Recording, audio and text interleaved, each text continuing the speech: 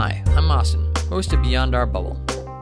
Nowadays, a lot of people are discussing political bubbles, where people only hear repetitions and variations of their own political views.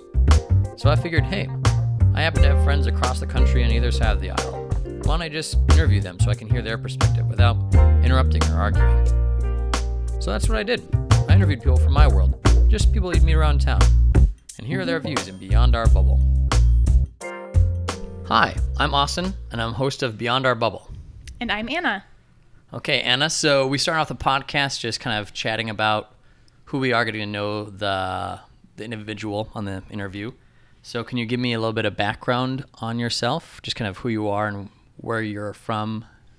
Sure. So I am from the Midwest. I don't have much of a home base that is longer than living somewhere for about 6 years. But before I moved to Washington, D.C., I was in Chicago. So maybe a Chicagoan.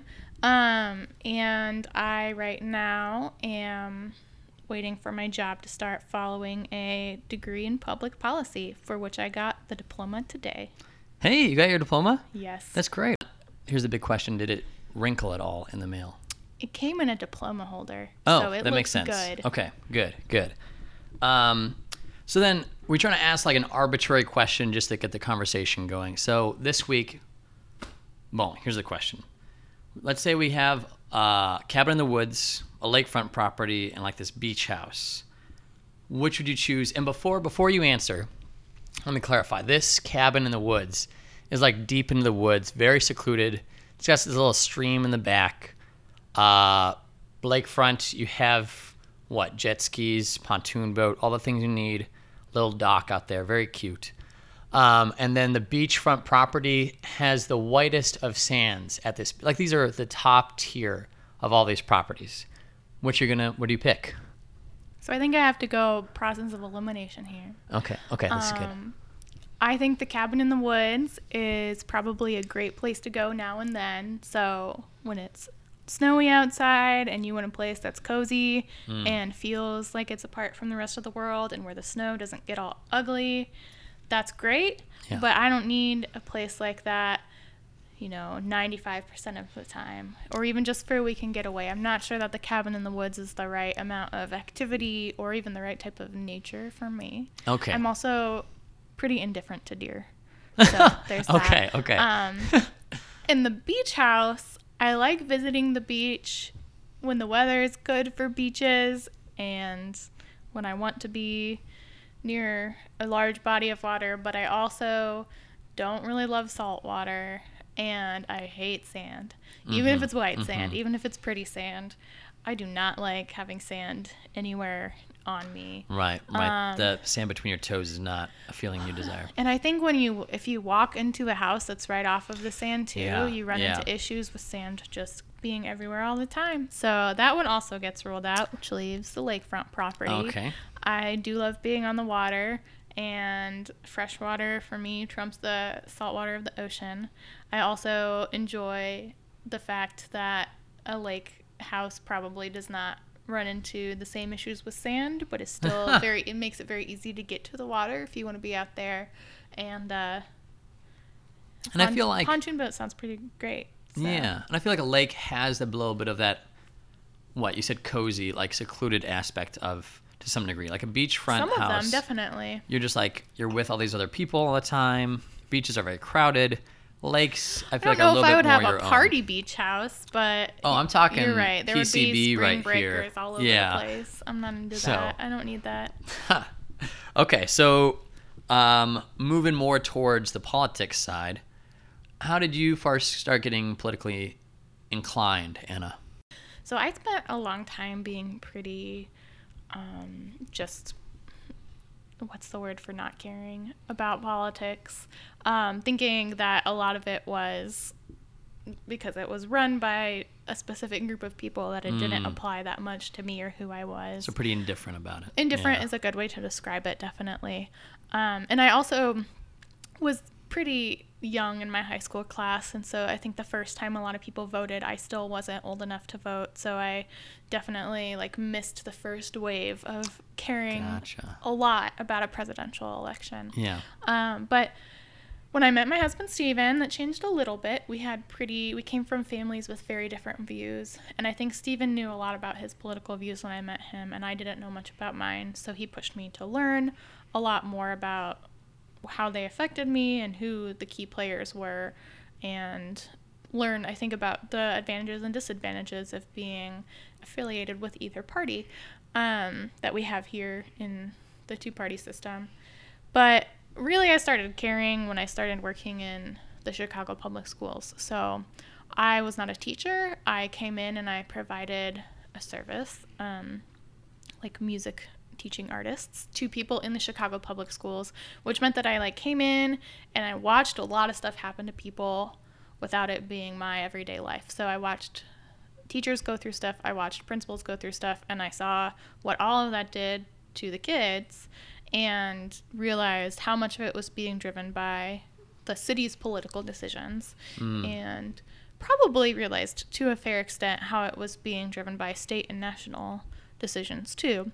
So that was when I really got curious and maybe even a little involved, and when I decided to move out to DC to learn more and to I guess learn how to think critically about the types of issues that were affecting those people. Because you could physically see the ramifications of a lot of the policies and directions. Yeah. When you see a teacher struggling with the way that they can juggle all the balls that are thrown at them, or when you see a principal trying to answer to all the higher powers that they're supposed to answer to, right. It really, I think, opens up a way of thinking about the education system that you might not see if you are just sending your children to the school and not very involved in the school's life itself, or B, if you're someone who hasn't engaged with the public school system regularly in a long time. Or if you're just a student, you don't see that very often as a student. So what do you want to talk about the show today then?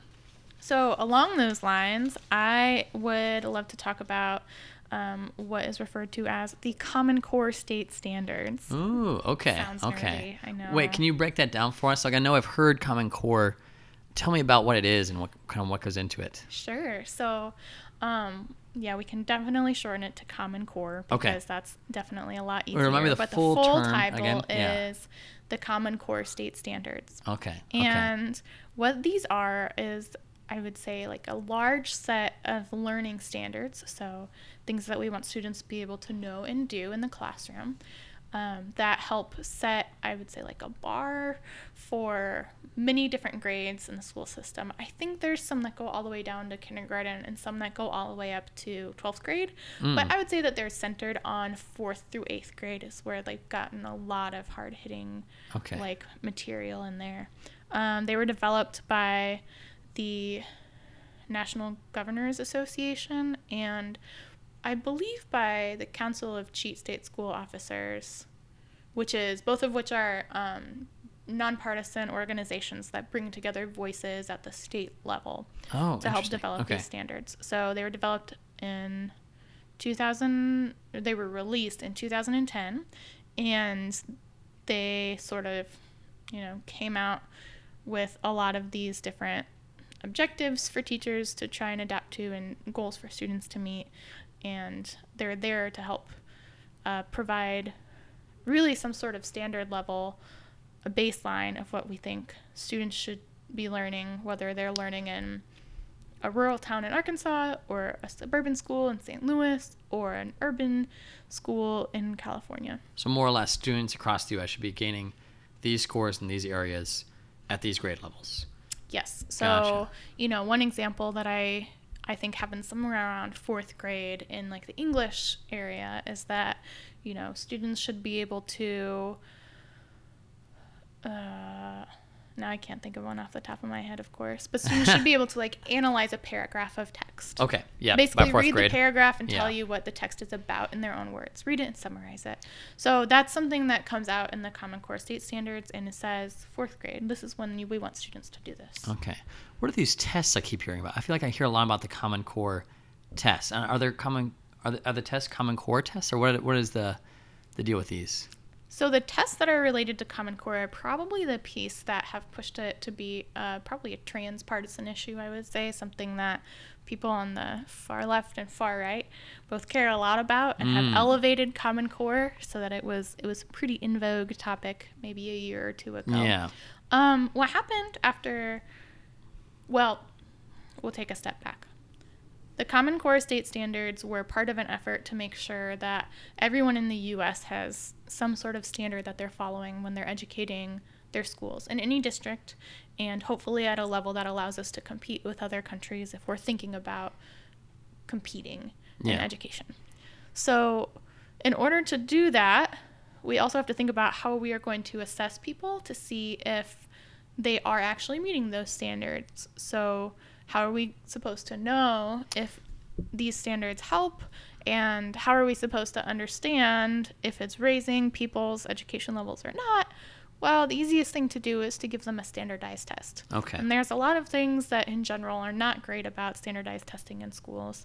But what happened when a couple of these testing consortiums latched onto Common Core was that they became the go-to testing groups for people to use, and in some cases our governments, both state and national, incentivize schools and local districts and states to use only these testing consortiums. So the one that a lot of people have heard of is PARCC, and these tests are mapped to the Common Core standards, which is good. We want to understand if children are learning what we want them to learn according to the standards. But they were released these tests came out really quickly after the standards did. They're owned by a for-profit company, which means that when our public entities buy these tests, that there's a company profiting for it, like when they use them. And it also means that there's always a possibility that you'll get teachers who teach to the test and principals who care more about the test scores than anything else, as with any other standardized testing system. So these were the types of issues that people on both sides of the aisle sort of like flagging, latched onto when they heard about testing and its relationship to Common Core. Wait, so what are your views? Are you in favor of the Common Core standards? Do you like the tests, or what do you think needs to be worked out? That's a lot of different questions. Yeah. Maybe start off with that first one. How do you feel about Common Core? How do I feel about Common Core?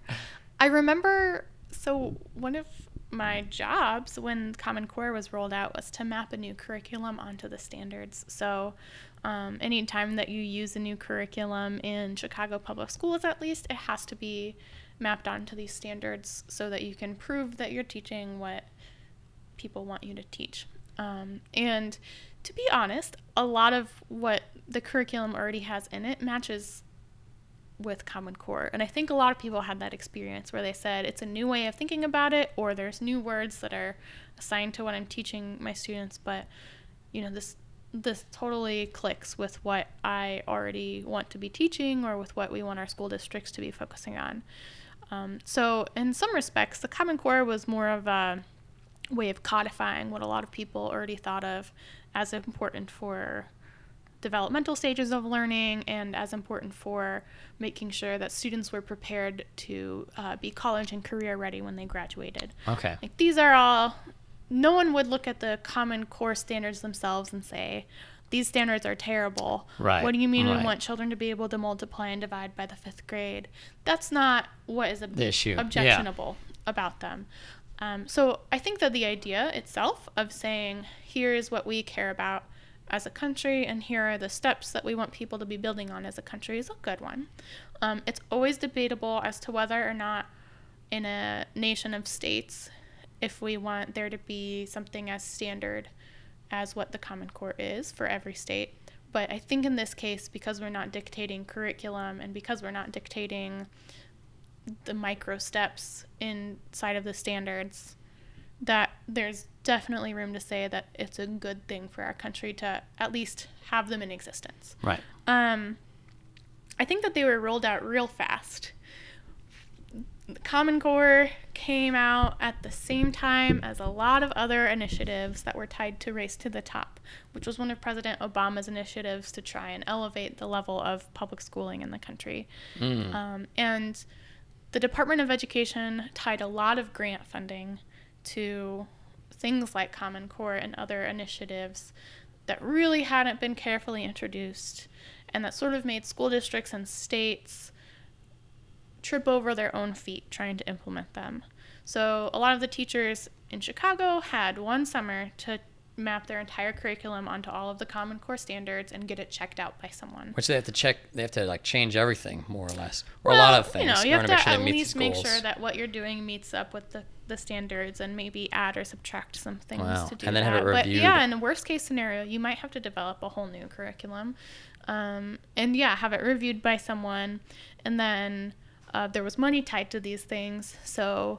Of course, everyone is pushing for this to be done, which made up for a lot of stressed out teachers and a lot of principals who were really worried that the slightest mistake could mean fewer dollars for educating their students. So that, I think, was something that a lot of experts have agreed happened too fast.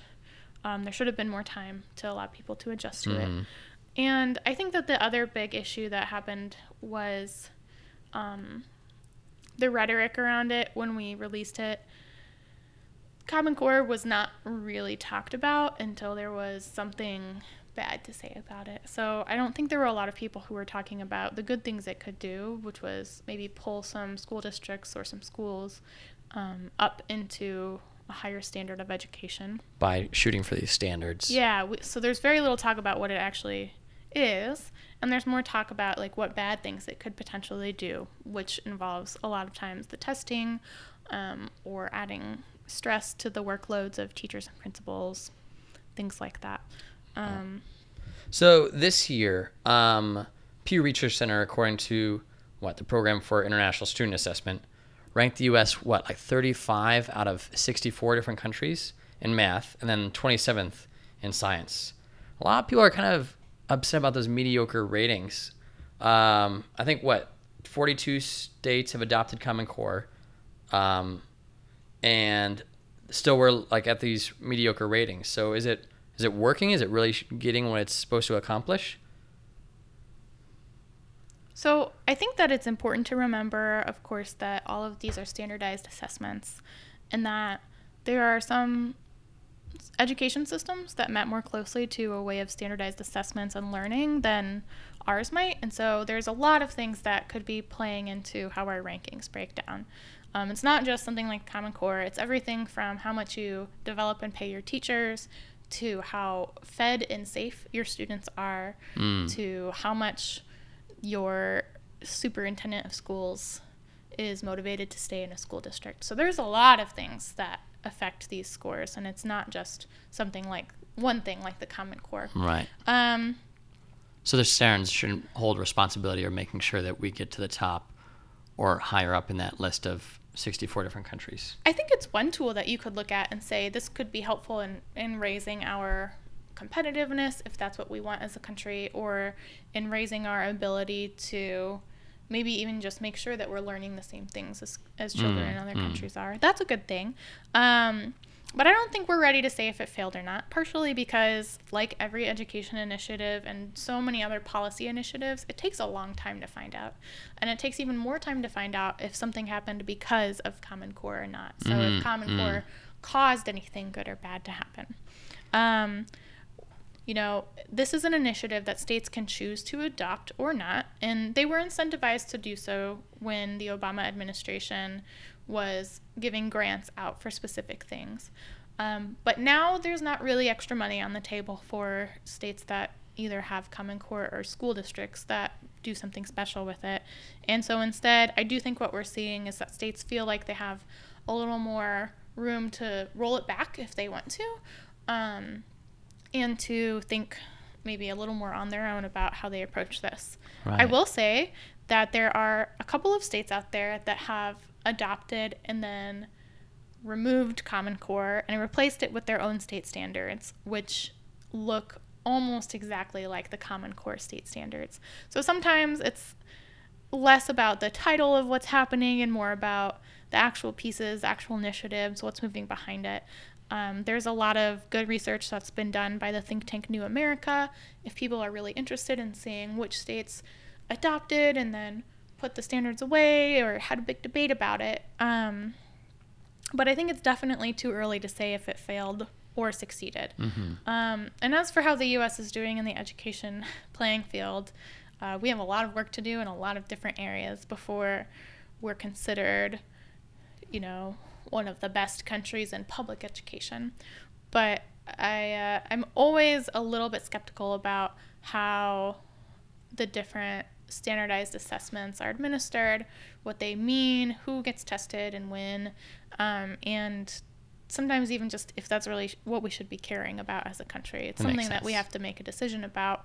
But I, question sometimes the value of making sure that our kids can answer questions on a test well if we're not also spending time to teach them how to think critically and be creative and get into thoughtful discussions with their friends. Right. It's hard to measure out everyone on the same scale. So you mentioned President Trump recently in that last answer. What can President Trump do or not do with Common Core? Like, how does he influence this?